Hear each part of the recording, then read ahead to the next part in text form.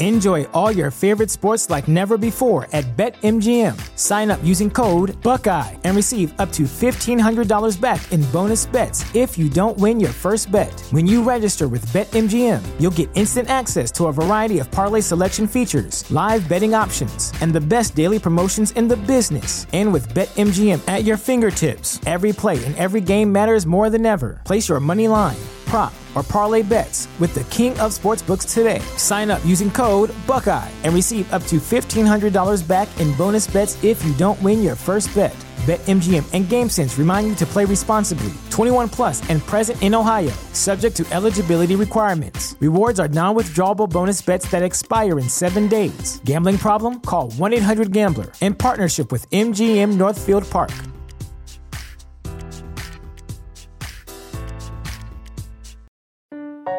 Robots Radio. Games, lore, stories, community. Just press play.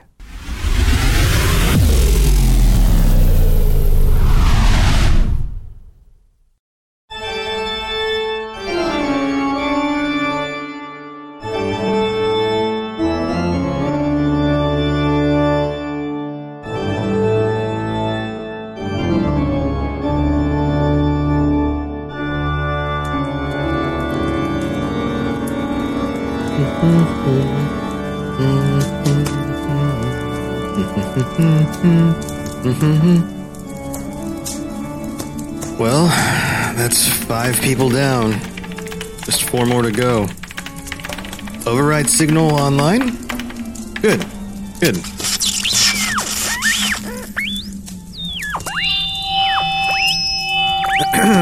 Check. Well, friends, we certainly heard some splendid tales from your former favorite podcast hosts. Unfortunately, they've retired. Retired? No, expired. You may be wondering what I've been working on. Well, fear not. By the end of tonight's broadcast, all will become clear. Is that a car I hear? Yes, here comes a battered taxi with Ian, Sebastian, Chad, and Simone. Well, best get the round table set up. Now, without further ado, the Robots Radio Halloween Spooktacular continues.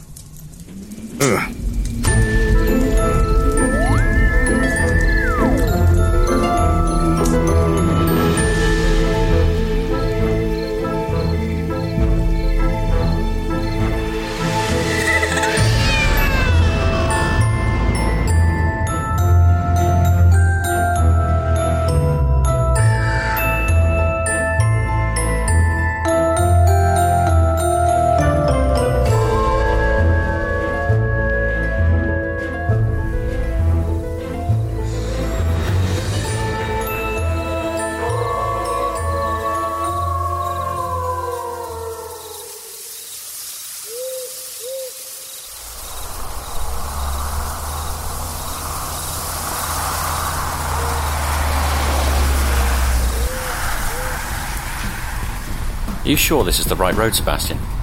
It's bloody pitch black out here. There's no lights in this street at all. Yep, this is the right road. Purgatory Point Road. My family used to head up through here past Craven Falls to hit up the beaches of Down East when I was a kid. We're good. I've got to be honest, this whole thing is a bit weird from the beginning.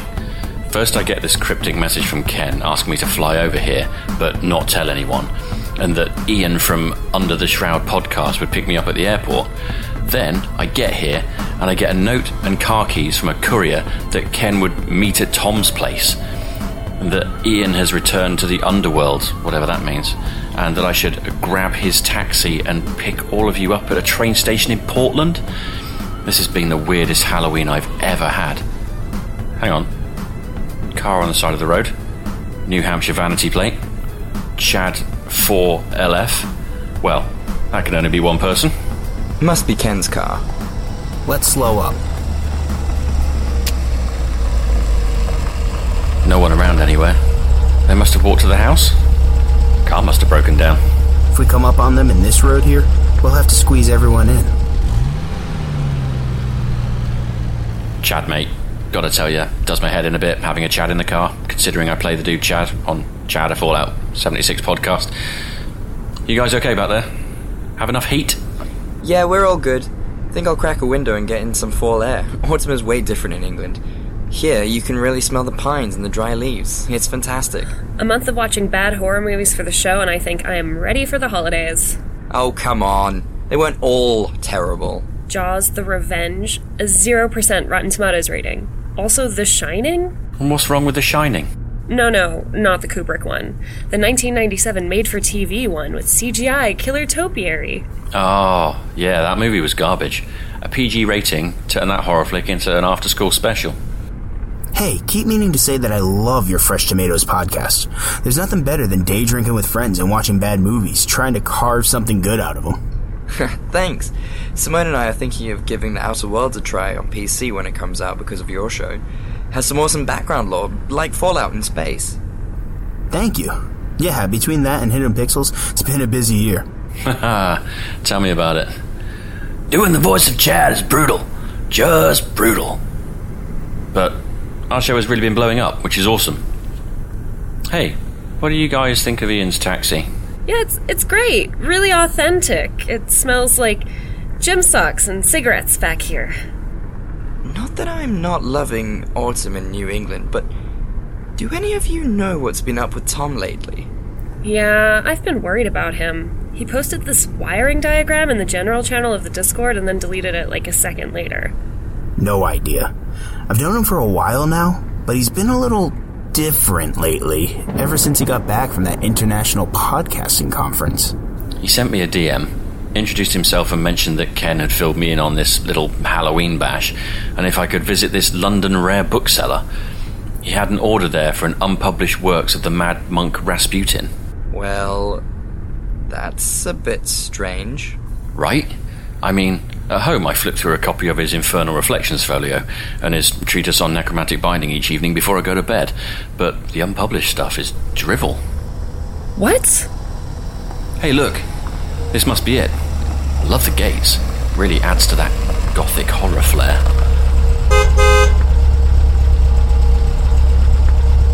Weird. Let me open the gates. Return to House on Haunted Hill. No, we're not adding that to the list. It doesn't have Jeffrey Rush, and it's a miserable 33% score. Let's start working on holiday movies. Hey, any luck? Can't budge them. They're sealed tight. But there's a gatehouse here we can cut through. Probably just have to hike up the drive. Great. Think the taxi will be okay here? It's not my car. Hope no one steals it. Do you think anyone would want to? Let's grab our gear out of the trunk. Right through here. Talk about a remote getaway. Who even has a gatehouse anymore? See? Right through the back here. We can head right up the driveway. What? Look at that. What is that? Hang on. The moon's coming out. Oh my god, that's a cemetery. He has a cemetery on his front lawn. Not all that unusual for New England. A lot of homes and large properties in the late 1800s had them. Oh, man, can you imagine a more amazing atmosphere for Halloween? A creepy house, mysterious summons, cemetery under the full moon on Halloween. I love Halloween! There's quite a lot of superstition about death in cemeteries. Did you know that in the old days they used to take the bodies of loved ones out of any home or building feet first? They believed that otherwise the corpse would be looking back at the building and calling for someone within to follow them in death. Yeah, we've been watching way too many horror films lately. Last weekend we watched that awful Hold Your Breath with Katrina Bowden from 30 Rock. Oh, come on, Simone, it wasn't that bad. College students driving past a cemetery to test the old wives' tale about holding your breath while you pass a cemetery lest the spirits of recently departed get inhaled and take you over. Oh, I saw that. One of them inhaled a recently executed serial killer, and it went about as well as you'd expect after that. Oh, wow. Look up there.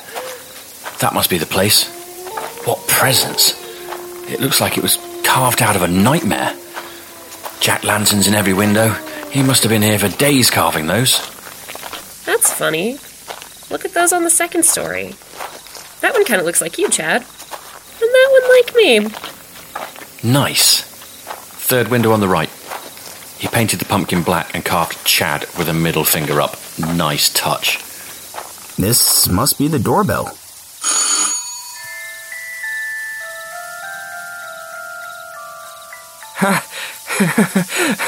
Brilliant. Welcome, friends. So glad you can make it. Tom, you okay, man? You've been a little... Yes, completely, more than fine. Totally good, dude. Love the place, man. I couldn't have picked a better writing getaway myself. Oh, here's that book you wanted. It had a certain appeal and some other features that were necessary. Ah, Chad, Simone, how was your flight? Fantastic. Awful. Glad to be here finally. I could use a drink. Well, come in. We can take care of that presently. Sorry about the door slam. The old oak doors weigh a ton. Sometimes they stick and you can't get them open. Are you cooking something? Smells like it's burning. Yes. That's all cleaned up now. Here, drop your things here and let's come through here into the library. I have the equipment all set up. We can go live in just a few minutes after we get drinks in hand. Where is everyone? Jameson and Brenner, David and Austin? We passed Ken's car broken down on the road back there. Simone and I were looking forward to meeting the rest of the Robots Nation. Oh, yes. They're indisposed at the moment. We recorded earlier, and they're contributing to something very special downstairs. We'll throw a wrap party after we finish recording, you know? What are you cooking? It smells like burnt hair in here. Ooh, are those canapes? Out of the way, Simone. There's charcuterie over there with my name on it. Grab your drinks here. We made some spiked ghoul punch with dry ice cubes. Here you go, Sebastian. Let's grab a seat and get going here. All right, now, let's begin. We're having a ball about midnight. Come on, ghoul, up for the fright. A gravestone seat at the monster feast. Come dressed to kill and bring your own beast. Good evening, boys and ghouls, and welcome back to the second half of our special Halloween broadcast of the Robots Roundtable. You heard some amazingly ghoulish tales from our previous podcasters, and now we're back with even more tales to terrify. I am your faithful servant and host, Mr. Robots. With me here is Chad and Simone, all the way from across the pond. I'm Chad. And I'm Simone. And we're the hosts of Fresh Tomatoes, the movie podcast, a movie review podcast that each week reviews the most unworthy films found on the Rotten Tomatoes. We watch good movies, bad movies, and lots of awful movies, but we try to approach each one with an open mind and try to find some good in them. Great! I also have Sebastian from the Hidden Pixels and the Outer Worlds Show podcasts. Thanks, Tom. Glad to be here. Hidden Pixels is a fun exploration in the little-known stories and lore from popular video game franchises. We tell the story of the Brotherhood from Fallout, and even some tales from The Legend of Zelda. More recently, I started my second podcast, exploring the lore of the new Outer Worlds game, on a show of the same name. Fantastic. My last guest to introduce needs no introduction. Previously, you heard from Ken, writer and creator of Chad, a Fallout 76 story. Now, meet the man himself, Alexander Luthor, the man who plays Chad Johnson, notorious Vault Bro in the series. Yeah, thanks for having me, bud. As Ken may have mentioned earlier, our show is a bit of a dark humour that follows Chad and Simon out of Vault 76 in the Fallout gaming universe. As you can probably tell, my real voice is way different than the voice of Chad, bro, owner of the Vault 69 gym, home of BroFit. And that, my dear friends, is our creepy cast assembled. As the witching hour is rapidly approaching and the power of this evening reaches its zenith, let's hear our first tale from our friend across the ocean. Simone? I will be reading White Rabbits by Leonora Carrington, and I picked it because it's really bizarre and has weird, cool imagery, and I like bunnies.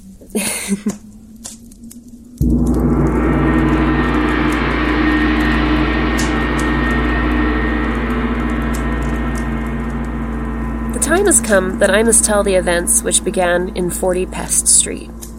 The houses, which were reddish-black, looked as if they'd issued mysteriously from the fire of London.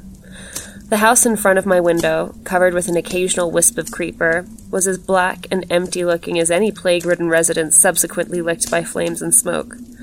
This is not the way that I had imagined New York. It was so hot that I got palpitations when I ventured out into the streets. So I sat and considered the house opposite, and occasionally bathed my sweating face. The light was never very strong in Pest Street. There was always a reminiscence of smoke, which made visibility troubled and hazy. Still, it was possible to study the house opposite carefully, even precisely. Besides, my eyes have always been excellent.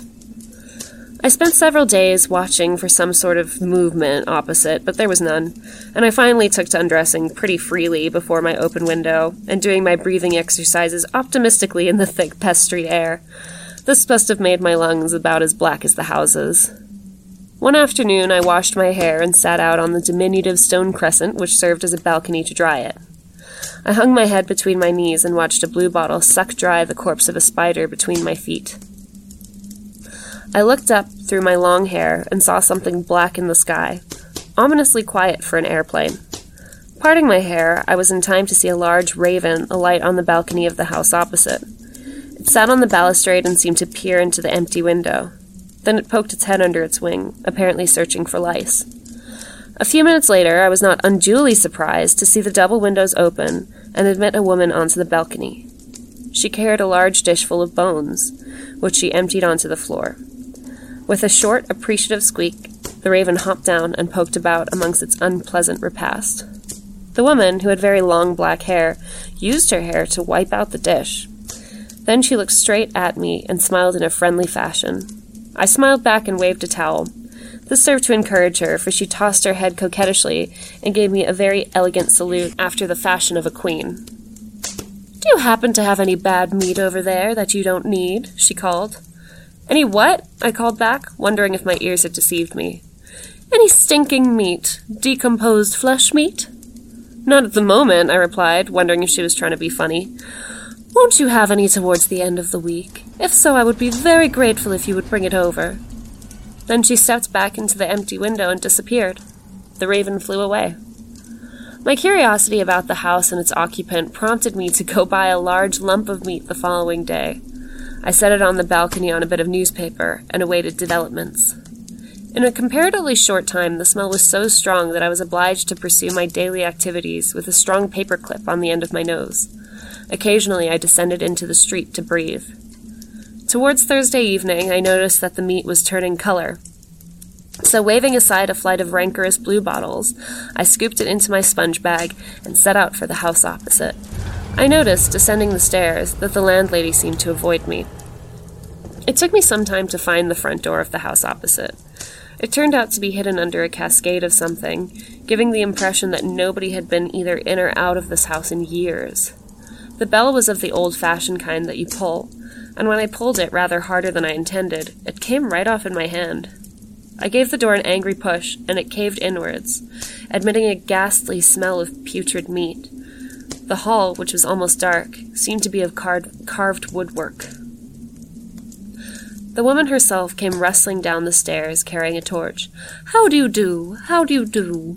she murmured ceremoniously, and I was surprised to notice that she wore an ancient, beautiful dress of green silk. But as she approached me, I saw that her skin was dead white and glittered as if speckled with thousands of minute stars. "Isn't that kind of you?" she went on, taking my arms with her sparkling hand. "Won't my poor little rabbits be pleased?" We mounted the stairs, and my companion walked so carefully that I thought she was frightened. The top flight of the stairs opened into a boudoir decorated with dark Baroque furniture and red plush.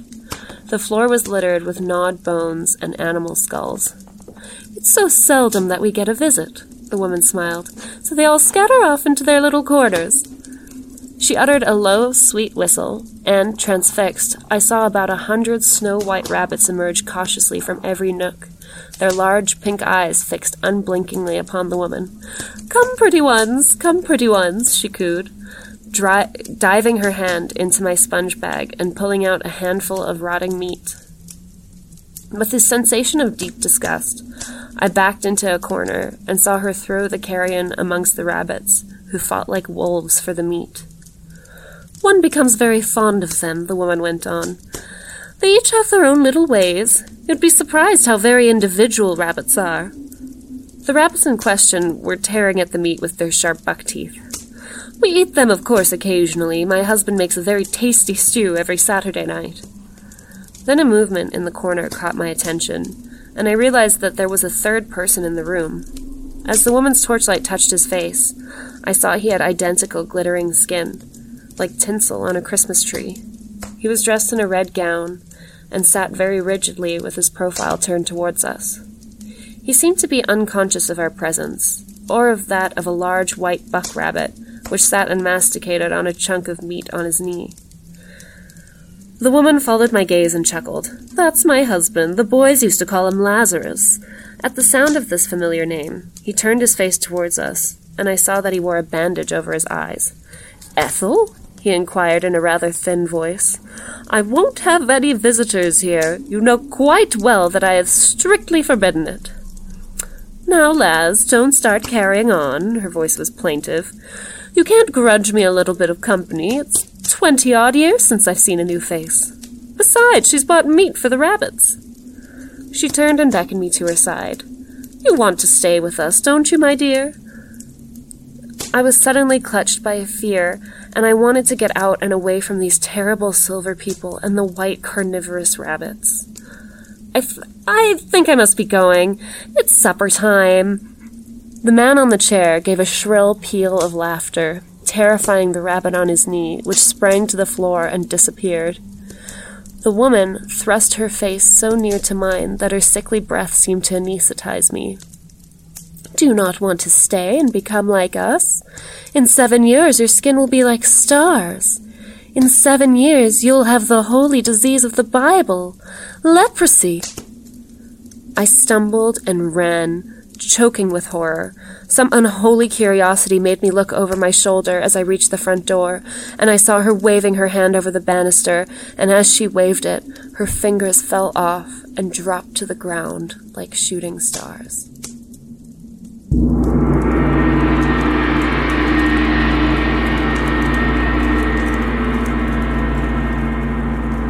That was freakishly freaking-tastic, Simone. Do you have a favorite Halloween memory? So, I haven't had a lot of very classic Halloweens. Halloween's not as huge of a thing where I live. And I instead wanted to just relive some really fun, creepy shame. So, I was a weird kid, and I wrote a lot of really angsty poetry. And for some reason, someone thought enough of my poetry that it got published in an anthology of children poets. And I kind of remember that it was, bad, but I didn't really remember, how bad. So I got my mom to send me a picture of the poem, and I'm going to read it out for your pleasure. And I'll tell you how old I was when I wrote it at the end. So this poem is called Phantom Husband. A wife whimpers as her husband calls, his voice echoing through the desolate halls. Of the place where he once did stride, where he once talked, joked, and lied. For every night, when he was sure his wife was in a slumber, lots of syllables, he would sneak out to a house of lumber. There he would his real love behold, and his poor wife remained untold. But one night, as he snuck away, his son woke and insisted on play. He could not let his son know the truth, so stab, stab, stab, he killed the youth.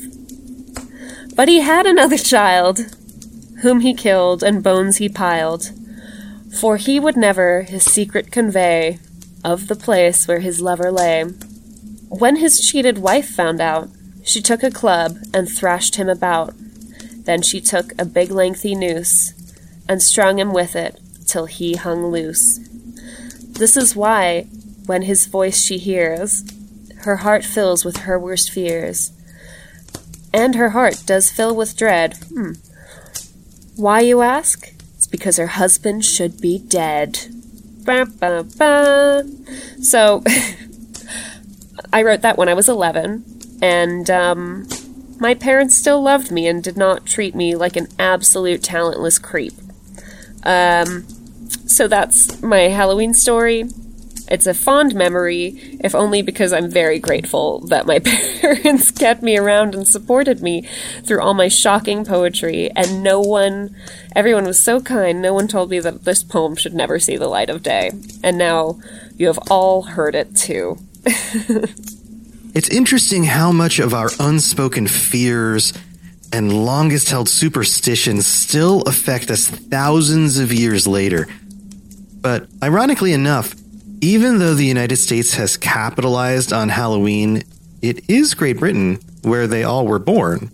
Bringing us his Halloween horror is Chad. This story is called Do You Really Want to Know? Written by Rachel Cheeseman.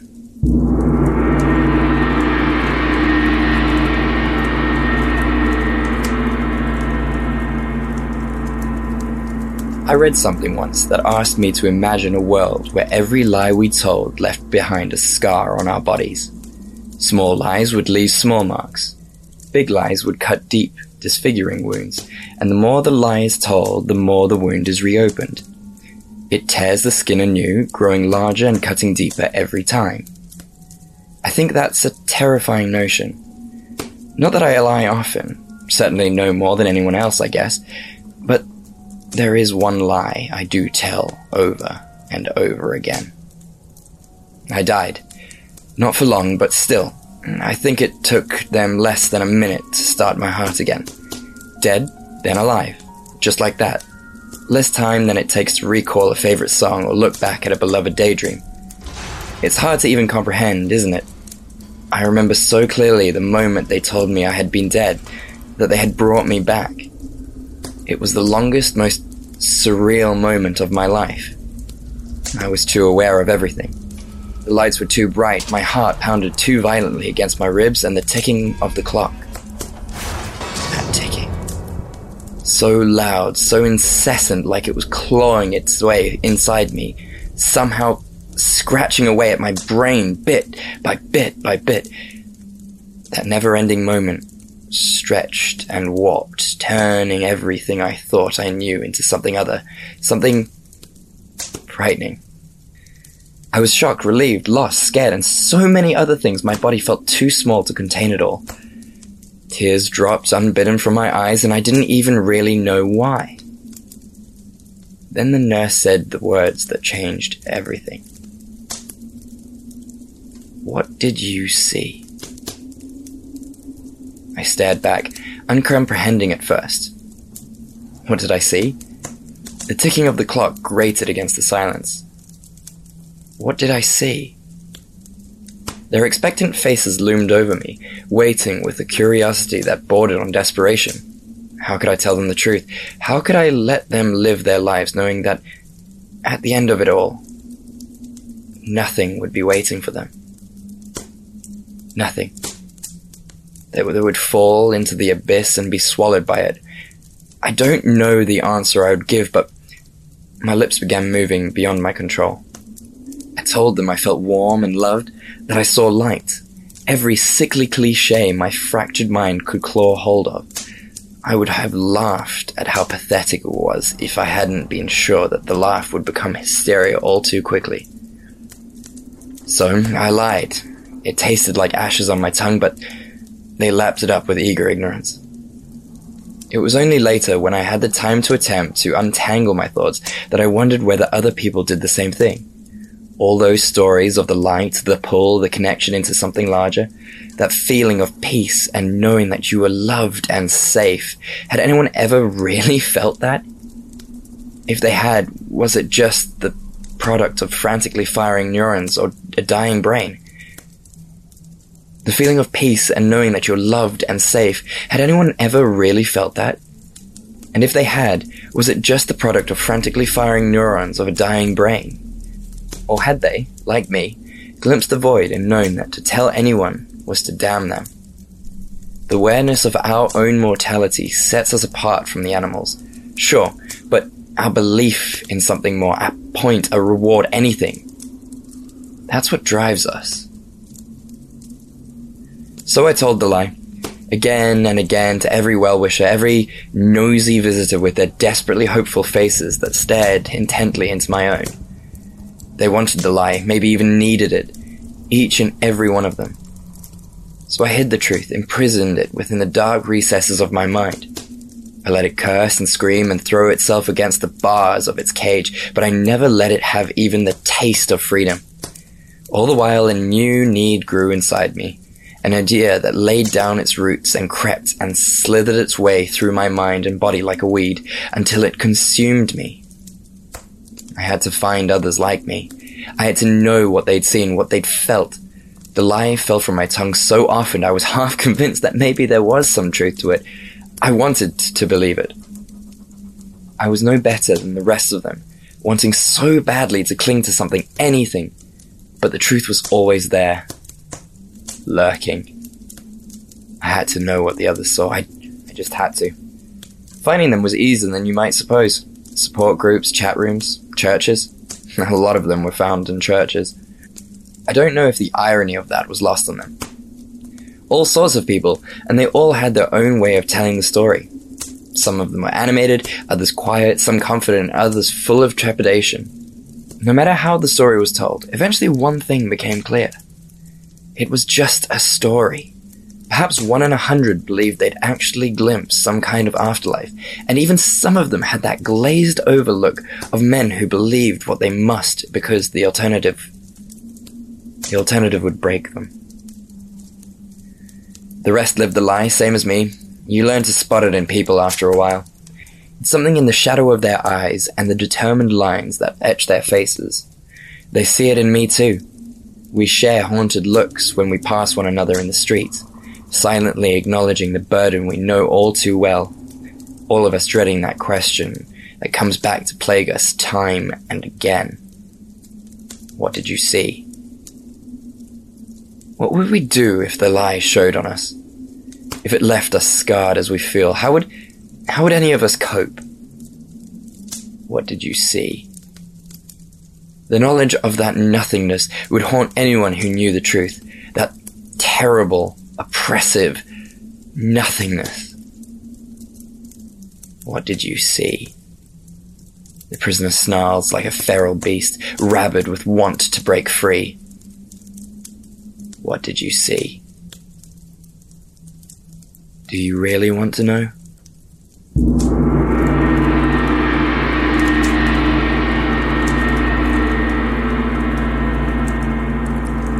Brilliantly done. While Halloween is a little different in other countries, do you have a special Halloween memory to share? So, one Halloween, we were sitting around, we had invited people over to my cottage in order to sort of just hang out and have a normal Halloween party, you know, just a bunch of friends coming over for a bit of fun. So everyone arrived, you know, lots of people, girlfriends, boyfriends, that kind of thing, and we were drinking a little bit, you know, not all legal, of course, being underage and stupid, because that's how most Halloween stories should go. And we decided to do a seance, and it was not fun at all. So we were getting into it, but we hadn't sort of fully gotten into it because, we were kids, we didn't know exactly what we were doing, we were just discussing the best way to go about it. And my dad walks in, and he sees that we're doing a seance, and he freaks out. And he, takes the candles away and blows them out and everything, and he calls me into the other room, and he's just like, you do not mess with that kind of thing. And I got in a lot of trouble for it.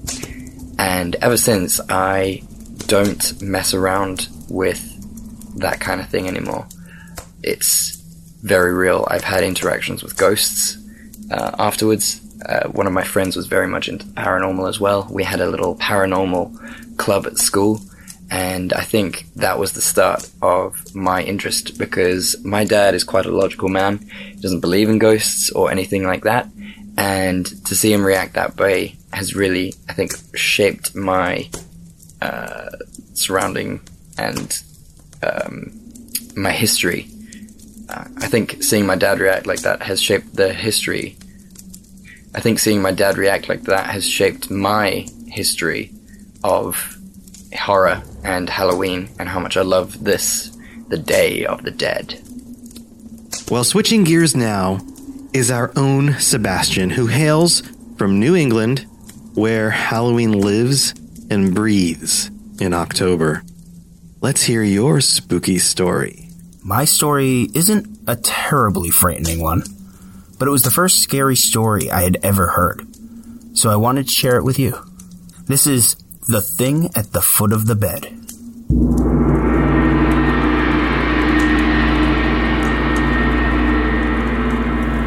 Now, once there was a man who had a lot of friends and a lot of opinions. Sometimes he was right, and sometimes he was wrong. But right or wrong, he was always very sure of himself. Sitting around one night with some friends, he was talking about this or that, and it got to be quite late. It was midnight, and midnight is the time when people begin to think about things like ghouls and witches and ghosts. But the man didn't believe in ghosts. He didn't think much of witches, and he laughed at ghouls. He wasn't afraid of anything, especially anything that didn't exist. "All right," his friend said. "If you know so much, why not prove it?" "All right," said the man. "I'll prove it. Just tell me how." "Well," one of the man's friends said, "I happen to know about a haunted house. And if you've got the nerve, how about sleeping there for just one night?" The man didn't even have to think about it. "I will," he said. "I will, and I'll prove to you that all this business about ghosts just isn't so." There was no sense in waiting. They decided that the night was just the night. When it comes to ghosts, any dark, windy night will do. Any dark, rainy, windy, thundery night will do very well. They brought the man to the house, a cold, dark, crumbling down house. They opened the front door, and they said, "Sleep well." All he told them was, "I will sleep very well, and I'll see you in the morning." "We hope so," they told him, but they left him a pistol just in case. The man took it with a smile. "Guns are no good against ghosts," he said. Now the man knew well enough to understand what all the sounds all around him were all about. Wind and thunder, old boards creaking, shutters banging. And if this was a haunted house, well, he was in for a good night's rest. He looked around the room. He was tired, and it was very late. He found a bedroom and an old bed. He closed the shutters, pulled down the covers, put the pistol under his pillow, and humming to himself, got ready for bed. In spite of the wind and the rain, it was a warm night. The sounds kept the man awake, and he tossed and turned, and in spite of himself, he waited for ghosts. But there was nothing. The storm passed, and the moon came out. The moonlight came in through the shutters. Too nice a night for the ghosts, he thought. Whoa! What was it? At the foot of the bed, shining in the moonlight, the man saw two eyes staring at him. They didn't move. They just kept looking. The man was very still. All he could see were those eyes staring. Carefully, he reached out, and his hand found the pistol. Ghost or whatever it was, he was going to find out. He was frightened, and the eyes kept staring. Quietly, very quietly, he raised the pistol. Carefully, very carefully, he aimed at those eyes. Holding his breath. Yah! And the eyes stopped staring. The poor scared man, seeing the moonlight reflected from his toenails, shot off his own big toe.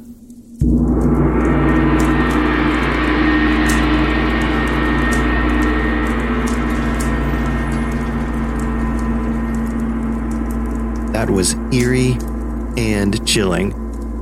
Proof positive that the best horror stories come from New England. Growing up here, you must have had some amazing Halloweens. Now, my favorite Halloween memory is also a slightly creepy tale.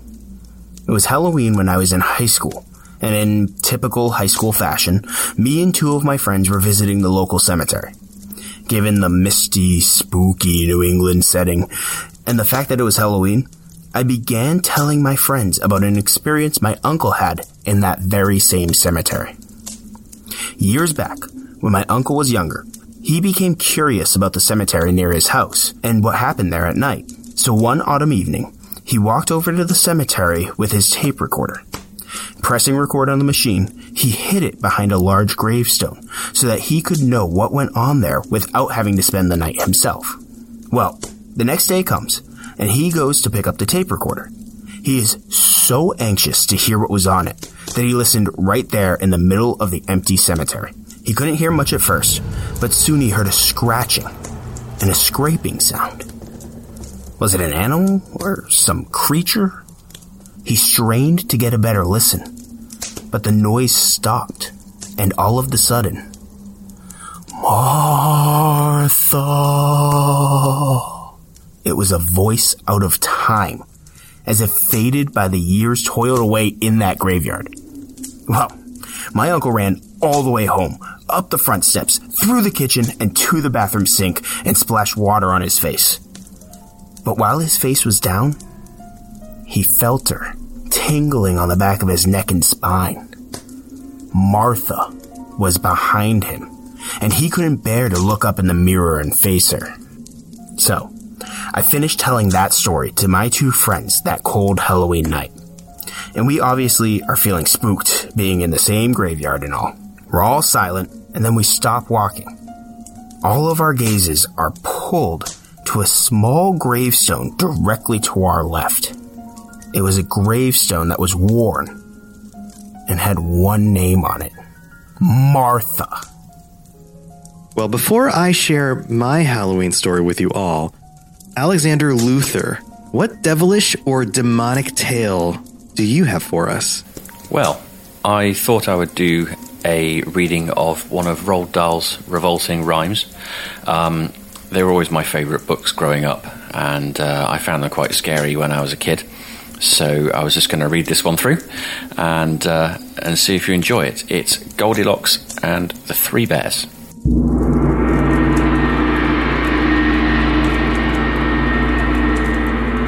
This famous, wicked little tale should never have been put on sale. It is a mystery to me why loving parents cannot see that this is actually a book about a brazen little crook. Had I the chance, I wouldn't fail to clap young Goldilocks in jail. Now, just imagine how you'd feel if you had cooked a lovely meal, delicious porridge, steaming hot, fresh coffee in the coffee pot, with maybe toast and marmalade, the table beautifully laid. One place for you and one for Dad, another for your little lad. Then Dad cries, "Golly gosh, gee whiz! Oh cripes, how hot this porridge is!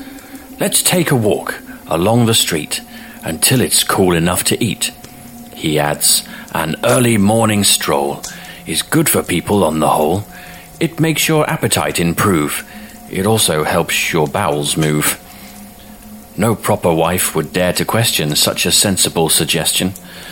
Above all, not at breakfast time, when men are seldom at their prime. No sooner are you down the road than Goldilocks, that little toad, that nosy, thieving little louse, comes sneaking in your empty house. She looks around, she quickly notes 3 bowls brimful of porridge oats, and while still standing on her feet, she grabs a spoon and starts to eat. I say again, how would you feel if you had made this lovely meal, and some delinquent little tot broke in and gobbled up the lot? But wait, that's not the worst of it. Now comes the most depressing bit.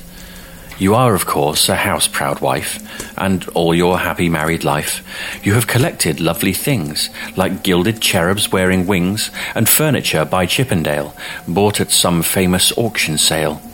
But your most special value treasure, the piece that gives you endless pleasure, is one small children's dining chair, Elizabethan, very rare.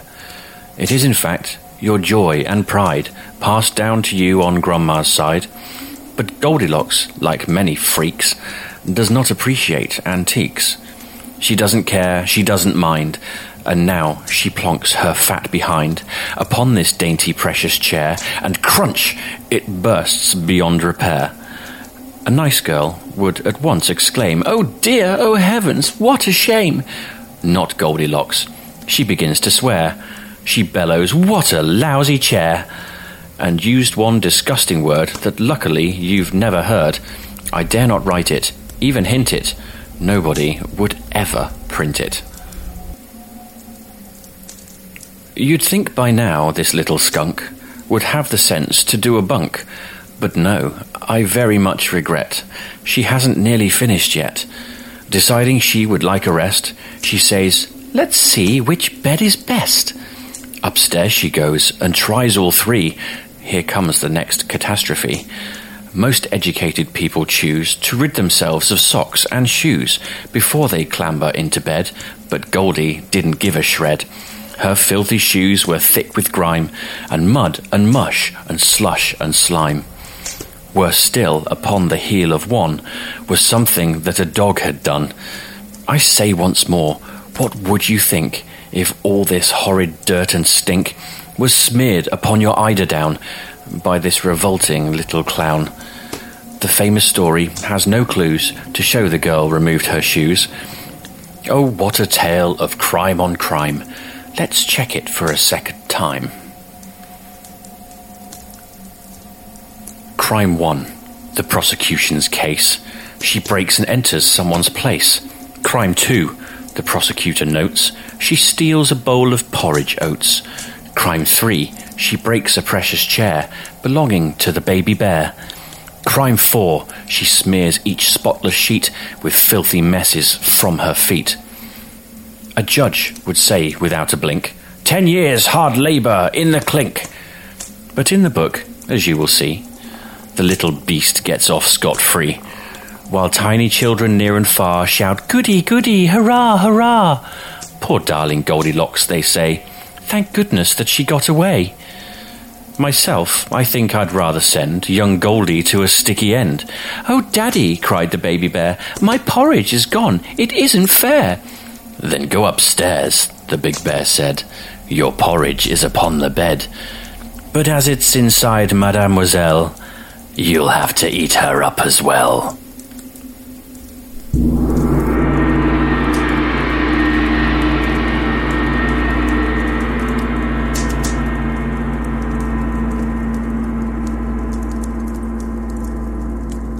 Flawlessly shared. Well, I know how much you love Halloween, so you must have some really great memories to share. Well, Halloween is very different in the UK. We don't go all out as much as they do in America, which is a little bit boring if you're someone that really likes Halloween. It's definitely my favourite time of year.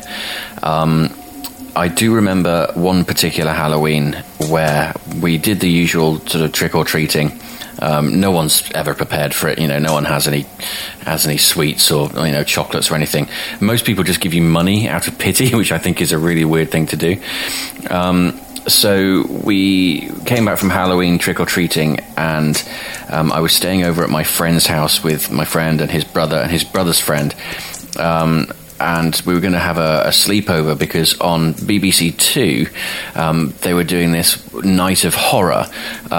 So they started off with a sort of ghost investigation thing, which they hadn't told anybody wasn't real. People were phoning in and stuff saying, "Oh, that poor girl, she's got scratched on her face," and things like that. And it wasn't actually real, but it caused quite a stir back in its day. I'm not going to say what year it was because it'll tell you how old I am. But then we all went upstairs and we got into our beds and stuff. And I remember watching Lost Boys was on.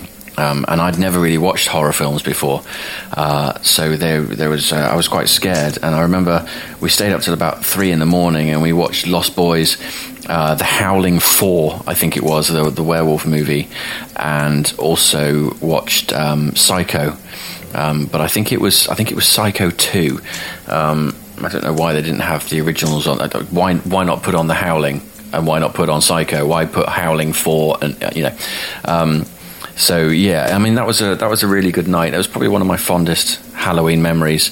Didn't really do a lot of trick or treating and things when I was a kid, but as I grew up, obviously when I got into my 20s and stuff, it was just drinking and parties and Halloween costumes and things, which was really fun. But yeah, definitely that evening when I was about 11 or 12 years old, watching all those movies, and I've been loving horror movies ever since.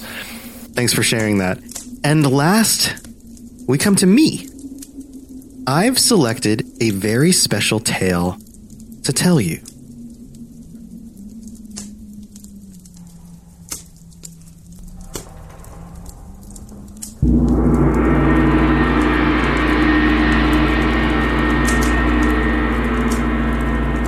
A man walked into a hotel late one night and asked for a room. The hotel manager told him the hotel was all booked up. "We've only got one room left," he said. "It's on the 13th floor, but we don't rent that one because, well, it's haunted." "I'll take it," said the businessman. "I don't believe in all that nonsense about ghosts."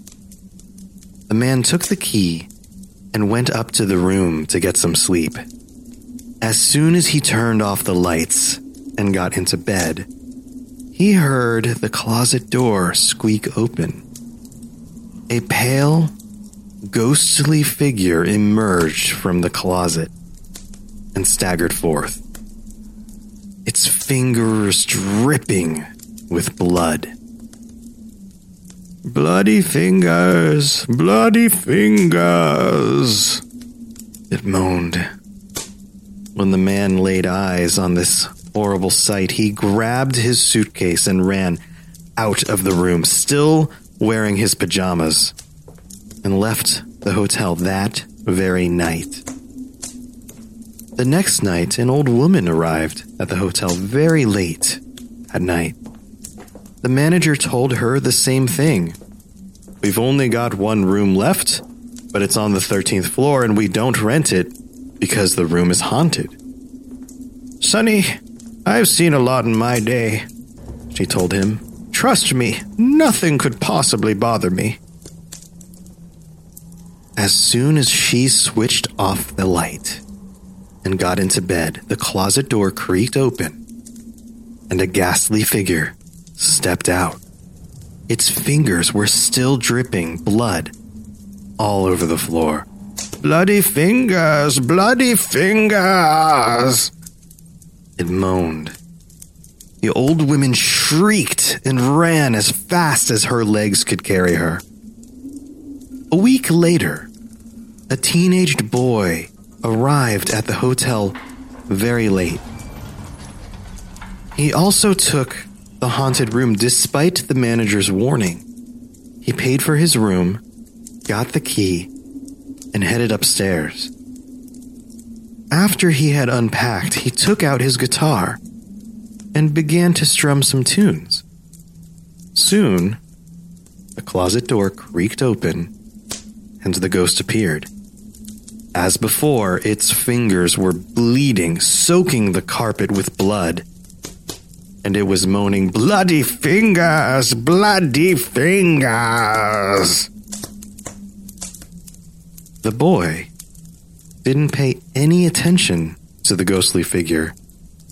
He just kept strumming his guitar. The ghost kept moaning, and its fingers kept bleeding. "Bloody fingers! Bloody fingers!" It moaned. Finally, the boy stopped playing the guitar. He looked straight at the hideous apparition and said, "Shut up and get yourself a Band-Aid."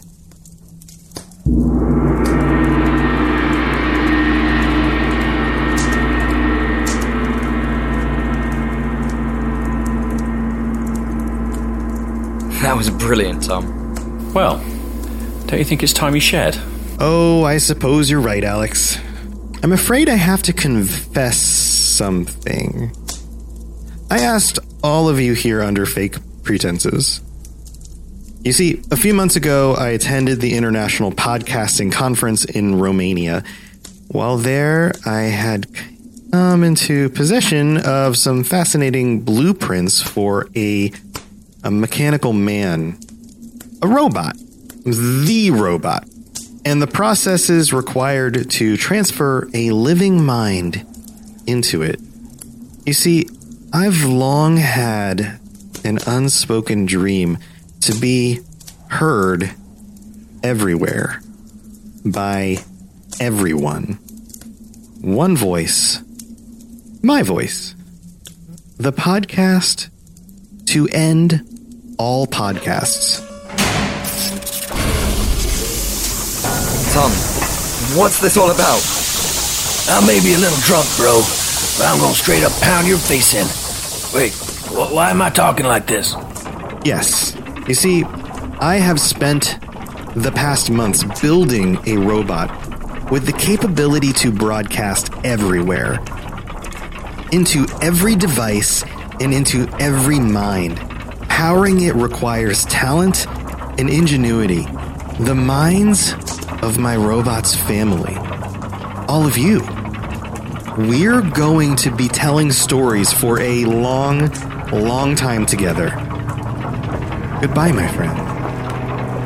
I don't want to watch the next part.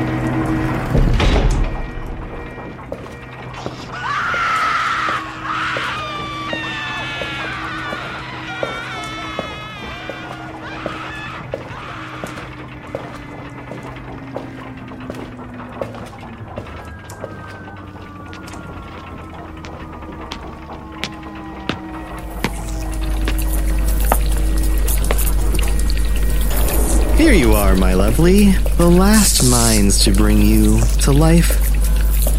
At last.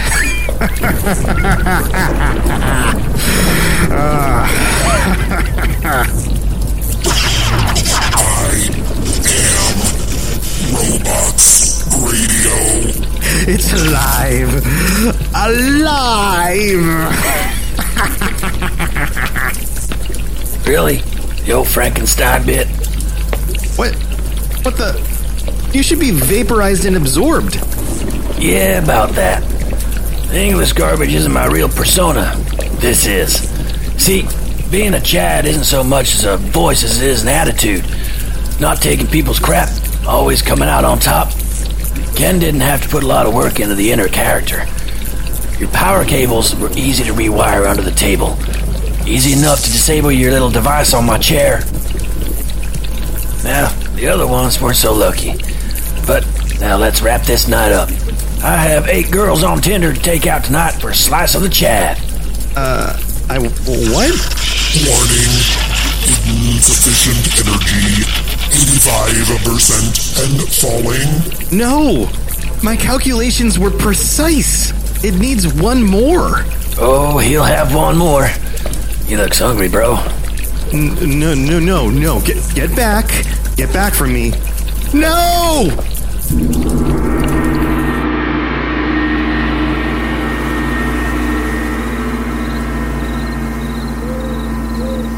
Man, look at that beautiful Halloween moon, Mr. Robot Dude. Uplink completed. Let's wrap this up. I gotta hit the drugstore for my Johnson Saran Wrap before our hot date tonight, if you know what I mean. Well, no time like the present. Switch it on, bro. Ready to transmit.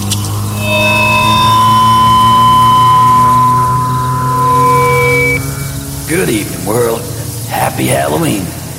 My real name actually is Chad Johnson, and I have some dark tales to tell you about one-night stands that went wrong, about making out with someone on a club, but then the lights come on and some hideous monster. But you take her home anyway. Turn down the lights, pop some corn, and grab a drink. I have some stories to tell you. And then we'll be broadcasting my Tinder dates with 8 fine pieces of American tail. I think I'll take them to Denny's, and then I'll get them to pay.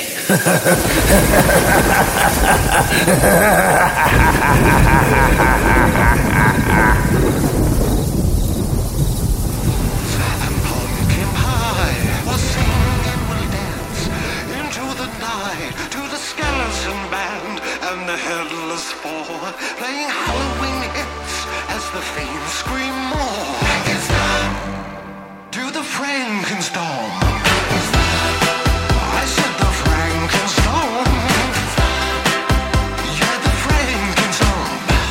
Also step a crack into the Frankenstein storm. The Frankenstorm. Oh, you stomping Frank.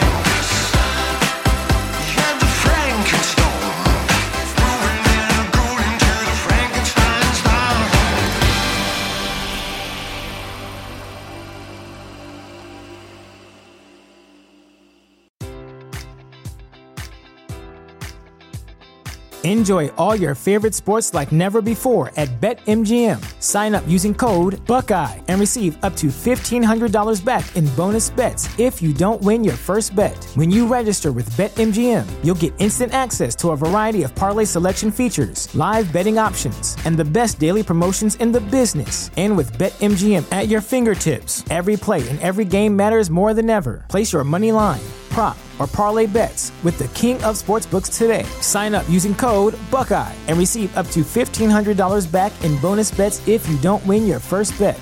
BetMGM and GameSense remind you to play responsibly. 21 plus and present in Ohio, subject to eligibility requirements. Rewards are non-withdrawable bonus bets that expire in 7 days. Gambling problem? Call 1-800-GAMBLER in partnership with MGM Northfield Park.